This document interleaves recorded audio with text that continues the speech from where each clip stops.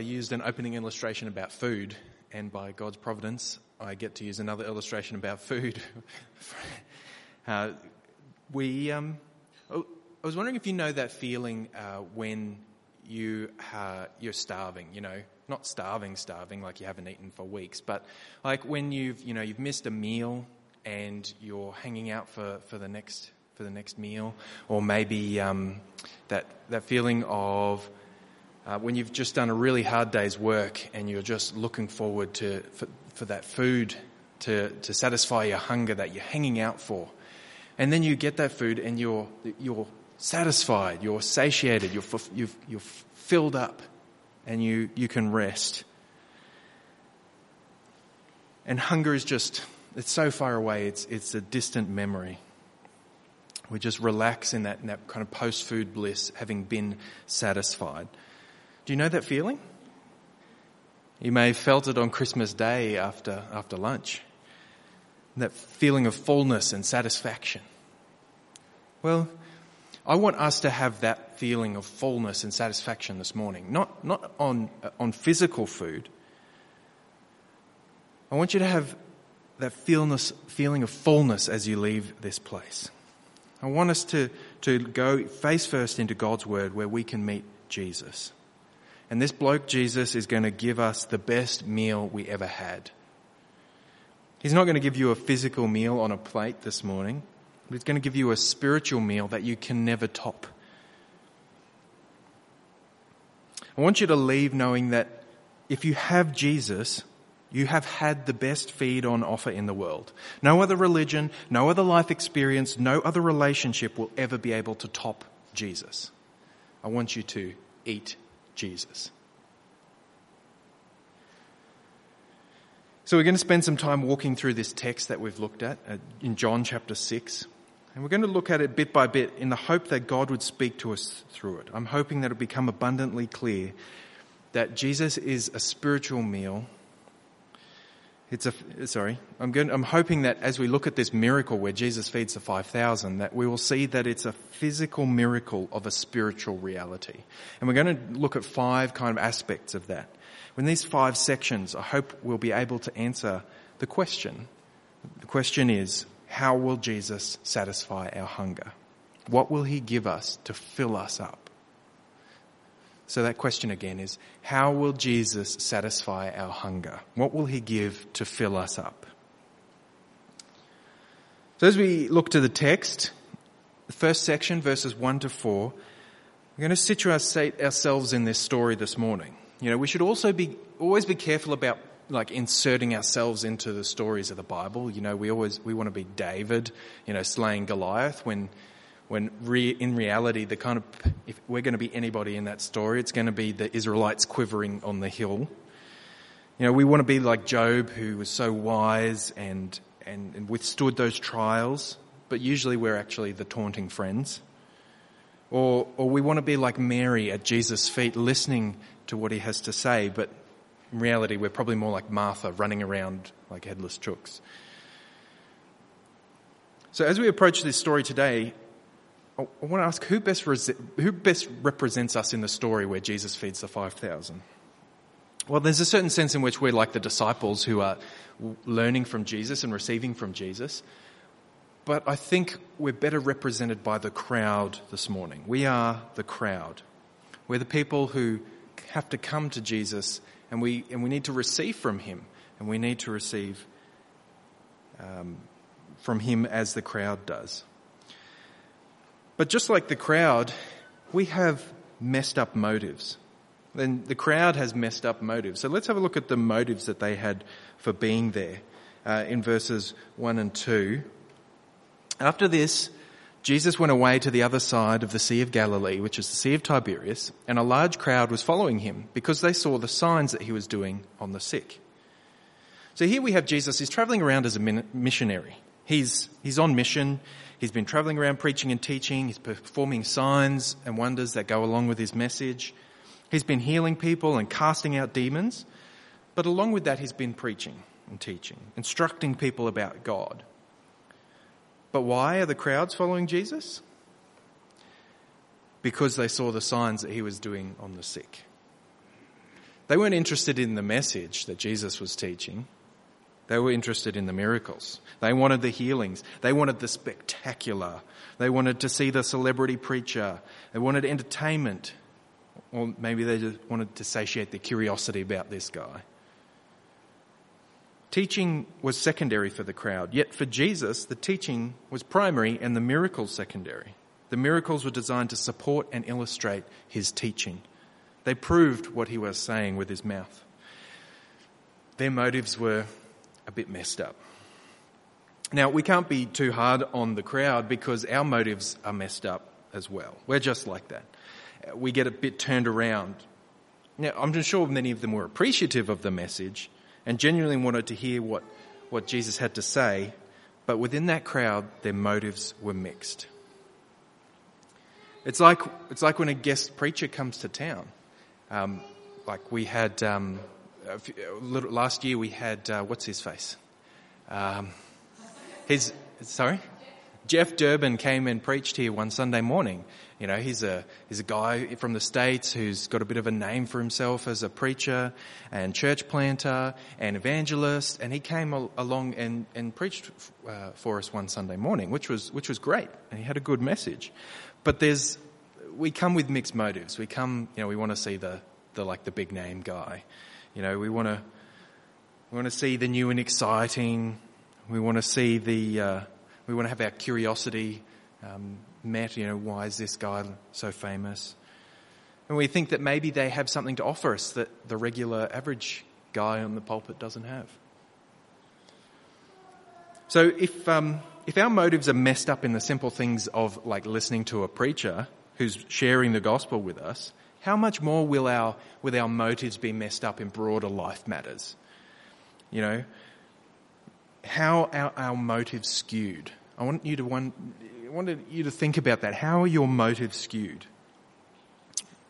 Why are you here this morning?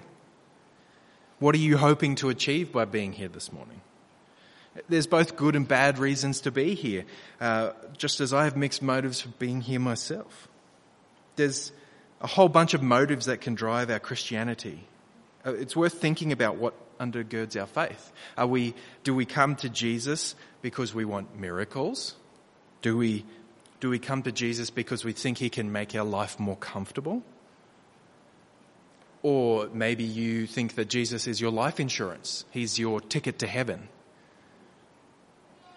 Or are you here this morning because you think that coming to church will make you a more moral, good person to please God? What kind of hunger are you asking Jesus to satisfy? It's worth thinking about. But let's keep following the crowd, figuratively speaking, up the mountain as they go up. Recognizing that, like the crowd, we come up to Jesus on the mountain with mixed motives. Let us come to Jesus on that mountain and see what he will offer to satisfy us. So let's look at the next couple of verses to satisfy the scene of this mountaintop experience. Jesus has gone up there to escape. You see, Jesus went up on the mountain and there he sat down with his disciples. Now the Passover, the feast of the Jews, was at hand. So Jesus, the other Gospels tell us that Jesus had actually gone up onto the mountain to get away. Like the crowds had been following around wanting all this healing and had been teaching, and he wanted to get away, have a bit of a reprieve, go to pray. He was trying to recuperate after some pretty heavy ministry work, but he wasn't going to get any peace. It's kind of like when you're trying to get a few moments peace from the kids and you set them up with some activities in another room and try and escape to have a few moments to yourself. But before you know it, all the kids are in the room with you and completely ignoring what you'd tried to distract them with. What you were trying to escape from follows you. But despite our best efforts, we probably end up irritated and grumpy with our kids if they follow us around when we're trying to get the break. But not Jesus.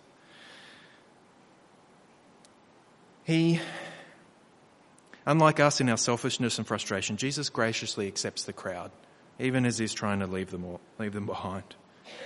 Even as Jesus tries to model a devotional lifestyle of prayer and rest, he also models to us what it looks like to be selfless and forgiving, bearing with one another's shortcomings and the needs of those around them before his own personal preferences.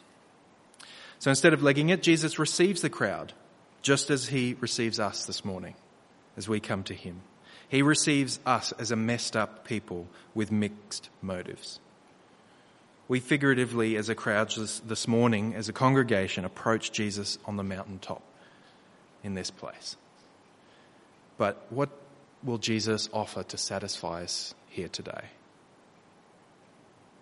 And as we push on through the text, we see that Jesus uses the approaching crowd as a teaching opportunity.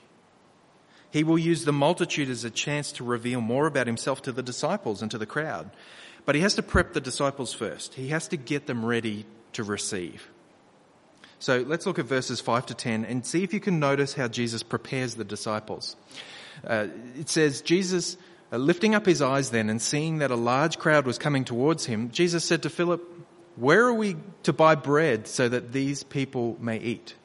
He said this to test him, for he himself knew what he would do. Philip answered him, 200 denarii worth of bread would not be enough for each to get a little.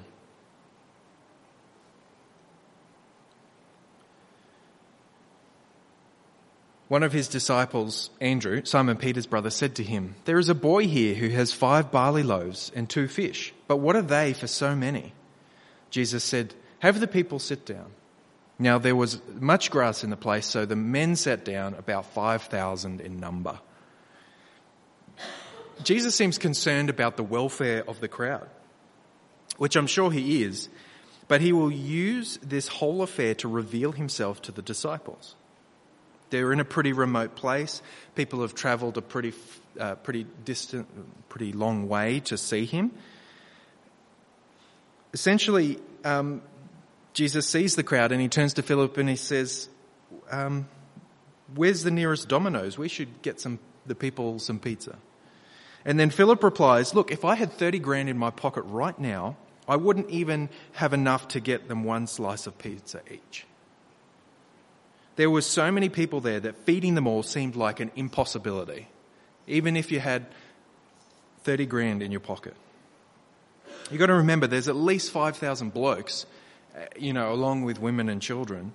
So if we start counting women and children along, we'd probably double or triple our count of people who are there. Jesus wanted his disciples to feel the impossibility of the task. How are you going to feed all these people? It's massive, and it's way beyond their capabilities. Where would you even start if you were going to feed, 5, 10, 15,000 people? Jesus gets his disciples to admit there is no way that they can pull it off. They have to admit their inability. They have to admit that they have no chance. And I like how John Chrysostom from the late 300s says this. He says, they profited the more, the disciples profited the more, having first confessed the difficulty of the matter, so that when it should come to pass, they might understand the power of God. They profited from actually admitting their defeat and their inability to help out. Because they realized the impossibility of their task, they were better prepared to learn from the miracle that Jesus would perform. And Jesus does this with his disciples often. He sets them up. He sets them up for failure, essentially, so that they can learn from the tasks ahead. And you know what? It does that with us. He puts us in circumstances where we're better primed to receive the power of God. Have you noticed that before? Have you noticed how God does that in your life? The circumstances of life lead you to a place that just happens to align with the subject of your morning devotion, or what you've been going through in the week is addressed by Sunday's sermon. Jesus is not unaware of what is happening in the world and in your life. He might be preparing you for a teaching opportunity. Jesus might be preparing you for a massive teaching opportunity through a time of suffering, through a time of persecution, through a time of spiritual upheaval, perhaps. You see, there's no such thing as accidents in the Christian life. Just like Jesus does for the crowd on that mountain, and just as he prepared those disciples, Jesus is working in your life. He's working in your life to bring you closer to him. He's working in your life to reveal more of himself to you. He's working in your life to sanctify you in new and often uncomfortable ways. So I suppose the question to ask in follow-up to that is, are you prepared to receive? Are you prepared to receive from Jesus, even if it's hard? Are you open to the work of God's Spirit in your life? Or are you stubbornly trying to just kind of reject that, do things your own way, avoid anything that might seem remotely uncomfortable? Part of being prepared for Jesus to work in our life is being able to acknowledge the enormity of the problem. The disciples needed to see the impossibility of their problem without Jesus. I hope you can realize the impossible task of reconciling you to God without Jesus. There's an enormous problem there. There's an enormous problem there. Even if you are, even if you've been justified by God, there's still an enormous problem there with your sanctification, in being purified. You need Jesus to do the impossible in your life and transform you. Your messed up motives need transforming, and you need to be prepared to receive from Jesus. But what will Jesus offer to meet our need? Let's keep moving. Next we get to this crux of the miracle. Having prepared the disciples to learn, Jesus performs a crazy miracle. But like all good Christians, he says grace before they eat. Read verse 11 to 13 with me. Jesus took the loaves, and when he had given thanks, he distributed to them who were seated, and also the fish, as much as they wanted. And when they had eaten their fill, he told his disciples, "Gather up the leftover fragments that nothing may be lost." So they gathered them up and filled 12 baskets with fragments from the 5 barley loaves left by those who had eaten. Do you see what happened here? Jesus took the packed lunch, 5 loaves and 2 fish, enough for a couple people maybe, and he fed over 5,000 people. And not only that, there was leftovers. I don't know about you, but as you read this story, in your Christian life, you probably heard this story several times before. It's in most of the Gospels. It's a very common miracle story about Jesus, but I wonder if you kind of miss the magnitude of what he just did. He took 5 loaves and 2 fish, and he fed 5,000 people. And there was leftovers. There was abundance with Jesus. They had their fill. They had as much as they wanted. And after eating, Jesus sends the disciples around with baskets to gather up the leftovers. And there's no coincidence here that there were 12 baskets full of leftovers for the 12 apostles. Jesus took a little and he made it a lot. He does this amazing creative act, showing us his power over the creation. We have to work within creation. If we want to make stuff, if we want to multiply stuff, we have to work under the normal modes of growing and harvesting and processing and baking. Yet Jesus is over and above the creation, and he does what he wants with the creation. He is the one that multiplies and proliferates. After all, he is the one through whom God created the world and spoke the world into existence. Jesus takes an impossible situation and he makes it possible. He receives the hungry masses and he provides for their need. And not only a little, but a lot. There is abundance in the hands of Jesus. He gives them what they need and more. And folks, I want you to know that with Christ, there is overflowing. In Christ, there is abundance. In Christ, there is more than enough. In Christ, there is fullness and satisfaction. You see, God provides for his people. In this case, it's bread. But this is a physical miracle that represents a spiritual reality. This is a physical miracle that represents a spiritual reality. The spiritual reality is that Jesus provides for your spiritual needs. And I can tell you that your needs are great.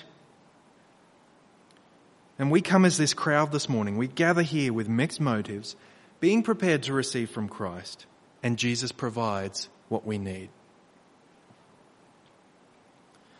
The thing is that we're like the crowd in that we don't know what we really need. It's like going to the doctor. You know that when you feel unwell, something is wrong. And you know that the doctor will probably be able to help you, so you go to visit him to get a diagnosis in the hope that he might give us what we really need to heal us. But the thing is, you have to be willing to hear the bad news first. There's no point going to a doctor and then ignoring everything he says. Well, I've got some bad news for you today. Our need is bad, as I've already mentioned. Our need is massive. We have a fundamental problem in our lives that we need Jesus to meet. Because we're spiritually dead. We're spiritually destitute. We're messed up and broken people. And we don't just need Jesus to fix up our morality. We don't just need Jesus to perform miracles. We don't need Jesus to give us a bit of a social club so that we can get together every week. We need something more than that. Because our problem is not external, but our problem is internal. I'm broken. You are broken. We walk around as though everything is fine, but in reality we get eaten up inside by our sin. Sin is like a cancer in our life. We're infected with death. We're twisted and blackened in our soul. And I want you to examine yourself. You know it to be true. You know that sometimes you say things and you go, where did that come from? I can't believe I said something like that. You see, with our need, we are separated from God, dead in our sins. You in yourself are in desperate need of revival. You need life, but you can't resuscitate yourself. We're like people on the ground who need CPR. We can't do CPR on ourselves. We need somebody external to us to come and to give us spiritual life, to resuscitate us. We need somebody like Jesus Christ, Son of God, Saviour of the world, to come and to provide for our need. But what will he give us to satisfy our need?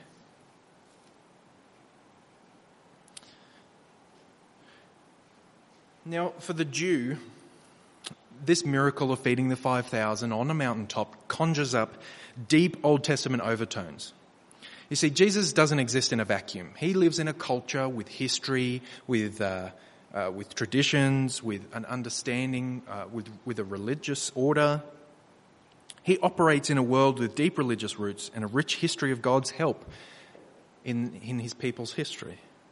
Now, if the crowd was to think back in their history, back to the days of their wandering in the desert, they would remember the stories of the great prophet Moses, who delivered them from slavery, who joined them in covenant to the Lord at a mountain in the wilderness of God, and on God's behalf, he fed them with bread from heaven.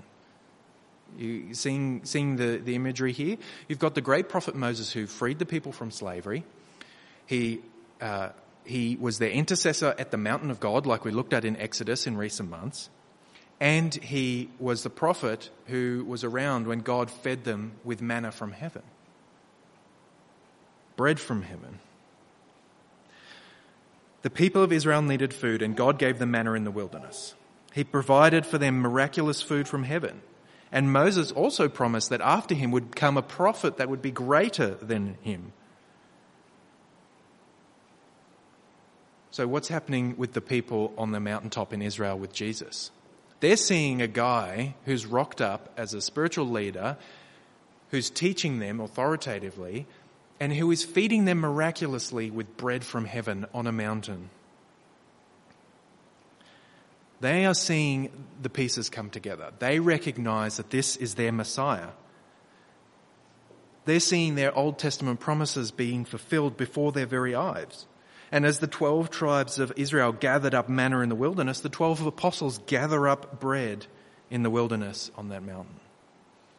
And so the crowd rightly recognizes Jesus as the prophet and the king, and so they do what seems natural to them. They want to install Jesus as their king. As it says in verse 14 and 15, when the people saw the sign that he had done, they said, "This is indeed the prophet who is come into the world." Perceiving then that they were about to come and take him by force to make him king, Jesus withdrew again to the mountain by himself. So Jesus knows what's going on in the minds of people. They were able to rightly understand the meaning of what Jesus was doing, but they wanted to take him by force and make him king. They had a picture of Jesus that was too small. They had a picture of Jesus that was made after their own desires. The crowd wanted to force Jesus into a mold of their own creation. They recognized him for who he was, but they wanted to twist him for their own purposes. They wanted to make him a simple king over the Israelites. Jesus was there to do something much bigger, much greater, much grander than just become a local political leader. He is the prophet promised by Moses. He is the king of Israel, but he was not there to serve their mere whims. And the same goes for us. As we approach Jesus as a crowd this morning, we're not here to make up a Messiah in our own image. We're not here to make Jesus fit into our idea of what he should be. We're not here to tell him how he should do it. We're here to receive Jesus on his own terms, not our terms. He is in charge, and so we go with his way, not our way. So let's recognize Jesus for who he is. Don't try and fit him into your box of what you think Jesus should be. You know, it's often said, it's well-intentioned, but people will say things like, "I made Jesus Lord of my life." It's a common way of trying to communicate that we've converted to Christianity, but I want to adjust our thinking here. We all understand what "I made Jesus Lord of my life" means, but it's somewhat misleading. You see, I don't make Jesus king of our lives. He is king. It doesn't matter, it's a matter of recognizing it when we become Christians. He is already Lord. I didn't put him there. He chooses to install himself as Lord, not me. And on top of that, you and I don't get to choose how much he is Lord over. The crowd wanted to make him Lord over a sad bunch of Jews in Palestine. But Jesus is so much bigger and greater than a local political leader. He is the ruler of the earth, creator of the cosmos. And this man now sits at the right hand of the Father in glory. He reigns over the earth as the Lord Most High. He is the one who entered into the world to redeem it for himself. He has inherited the nations. The earth is his and the fullness thereof. The ends of the earth are his possession. Christ is king, and he awaits the day when the last of his enemies will be put to lasting shame. So the question is, what does this king offer us? What will this king give us to satisfy our hunger? Well, the story of the guys getting fed on the mountain doesn't quite answer the question. We actually have to read on in John chapter 6 to find out the answer to this question. What will Jesus give us to satisfy our hunger? We see that after this incident with the crowd, that they kept following Jesus, even though he disappeared and went into seclusion. The crowd kept following Jesus. They started stalking him. They wanted more bread. They wanted more miracles. They'd found a guy who could feed the multitudes with a few loaves. They found the guy who was fitting the description of the great prophet. Why bother growing and baking our own bread when this Messiah can just feed us with food from heaven? So they track him down. They actually track him to the other side of the lake of Tiberias. I think it's Lake Sea of Galilee. So they track him down on the other side of the lake and they approach Jesus. And they wanted more food. But Jesus explained that the bread he gave them was representative of something bigger and greater than free food. Jesus was indicating to them that it was a physical miracle representing a heavenly reality. He wanted to feed them, but not with bread that would keep them going to their next meal. He wanted to give them something that would satisfy the hunger of their souls. He wanted to give them eternal life. He wanted to give them himself. If we read John 47 to 54, we'll see how Jesus says this so plainly. He says, in response to these people, "Truly, truly, I say to you, whoever believes has eternal life. I am the bread of life. Your fathers ate manna in the wilderness, and they died. This is the bread that comes down from heaven, so that one may eat of it and not die. I am the living bread that came down from heaven. If anyone eats of this bread, he will live forever. And the bread that I will give for the life of the world is my flesh." The Jews then disputed among themselves, saying, "How can this man give us his flesh to eat?" So Jesus said to them, "Truly, truly, I say to you, unless you eat the flesh of the Son of Man and drink his blood, you have no life in you. Whoever feeds on my flesh and drinks my blood has eternal life, and I will raise him up on the last day." You see, Jesus presents himself as the embodiment of bread from heaven. He presents himself. He is the true bread. He is the fulfillment of the symbol, which was the bread of heaven in the wilderness, and the bread of heaven, which was the manna in the wilderness. He is the one who gives and sustains life. The crowd wanted food to fill their bellies, but Jesus wanted to satisfy their souls with himself. "I am the living bread that came down from heaven. If anyone eats of this bread, he will live forever." So what does Jesus give us to satisfy our souls? He gives us himself. You need to eat Jesus. Unless you eat his flesh and drink his blood, you have no life in him. And that's how you get eternal life. This is where we find our fullness and our satisfaction. This is where our hungers are satisfied. This is where our hunger is satiated. We don't need to look for spiritual fulfillment anywhere else. We don't need to look at what the world has to offer us. We don't need to go to what sin has to offer us or what Satan has to offer us as counterfeits. We need Jesus. He provided himself. He is the bread. He is what is given to satisfy our hunger. He is the provision for our spiritual needs. Not only that, he is the only way to satisfy our spiritual needs. He is the only way. Unless you eat of him, you will have no life. Unless you partake of Jesus, you will remain spiritually dead. You will remain lifeless and destitute. And this is what we symbolize when we eat the Lord's Supper. When we act it out, we act out physically what we do spiritually. We do something physical that represents a heavenly reality. We eat Jesus as the bread of life and we drink his blood. You see, Jesus delivered his body and his blood over as a sacrifice. There was a covering for sin. He was the breaker of death. Jesus entered into death and he rose triumphant from it. He redeemed us. He rescued us from the power of sin and death to give us life and light eternally. But how do you eat Jesus? We do it in the Lord's Supper as a symbolic act. But how do you do it spiritually? Jesus tells us, whoever believes has eternal life.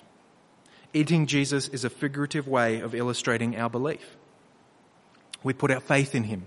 We partake of him. We trust him. We take him for ourselves. It's like when you eat regular food. You pick it up and you put it in your mouth. You chew it, you ingest it. With Jesus, belief doesn't mean just saying, oh yeah, Jesus is my mate. It means taking him, receiving him for yourself. It means reaching out for him, receiving him as the medicine for your internal brokenness and twisted nature. Like the food that sustains your body, you have to believe in Jesus. You have to receive him to sustain your soul. We must go to Jesus to receive from him and be maintained by him. We must go to him in real faith, receive mercy from him. We need to be maintained by his Spirit. So to kind of bring this all together and bring this to a close, we came, like the crowd, with mixed motives, where Jesus has to work with us in the circumstances of our life, with the way that he speaks to us through his word. He works in us to prepare us to receive. He provides for our needs as the crowned King of all by giving us himself to satisfy our need. In this passage, we've seen a physical miracle of a heavenly reality. And that heavenly reality of Christ given for you is the bread of life. The bread of life who is eternal life when we take and eat. Jesus gives himself to meet our spiritual need. He will satisfy our spiritual hunger. He will fill us. He will satisfy us. He will take away our hunger if we would but receive him in true belief. Let's pray. Heavenly Father, we thank you that you provide for our needs. You provide for our earthly needs. You put roof over our head, clothes on our back, food in our bellies. But Lord, we know that these are fleeting things. These are the things of this earth. What we really need, what we need most, is we need our spiritual needs met by Christ. We need him to undo the brokenness in our life. We need him to bring us into reconciliation with God. We need you to purify us from all that is ungodly within us. And we thank you that you satisfy our need with Jesus. We pray, Lord, that you would work in our lives in such a way that you would create a hunger for us, that we might reach out for Christ. Lord, we try and fill up our life with all kinds of other things to satiate our hunger, and it blocks out the things of God. So please, Lord, create space in our lives where we have a hunger and desire to reach out for Christ. And Lord, for us who have been on the walk with Christ for many years already, please, Lord, don't let us see this as ordinary.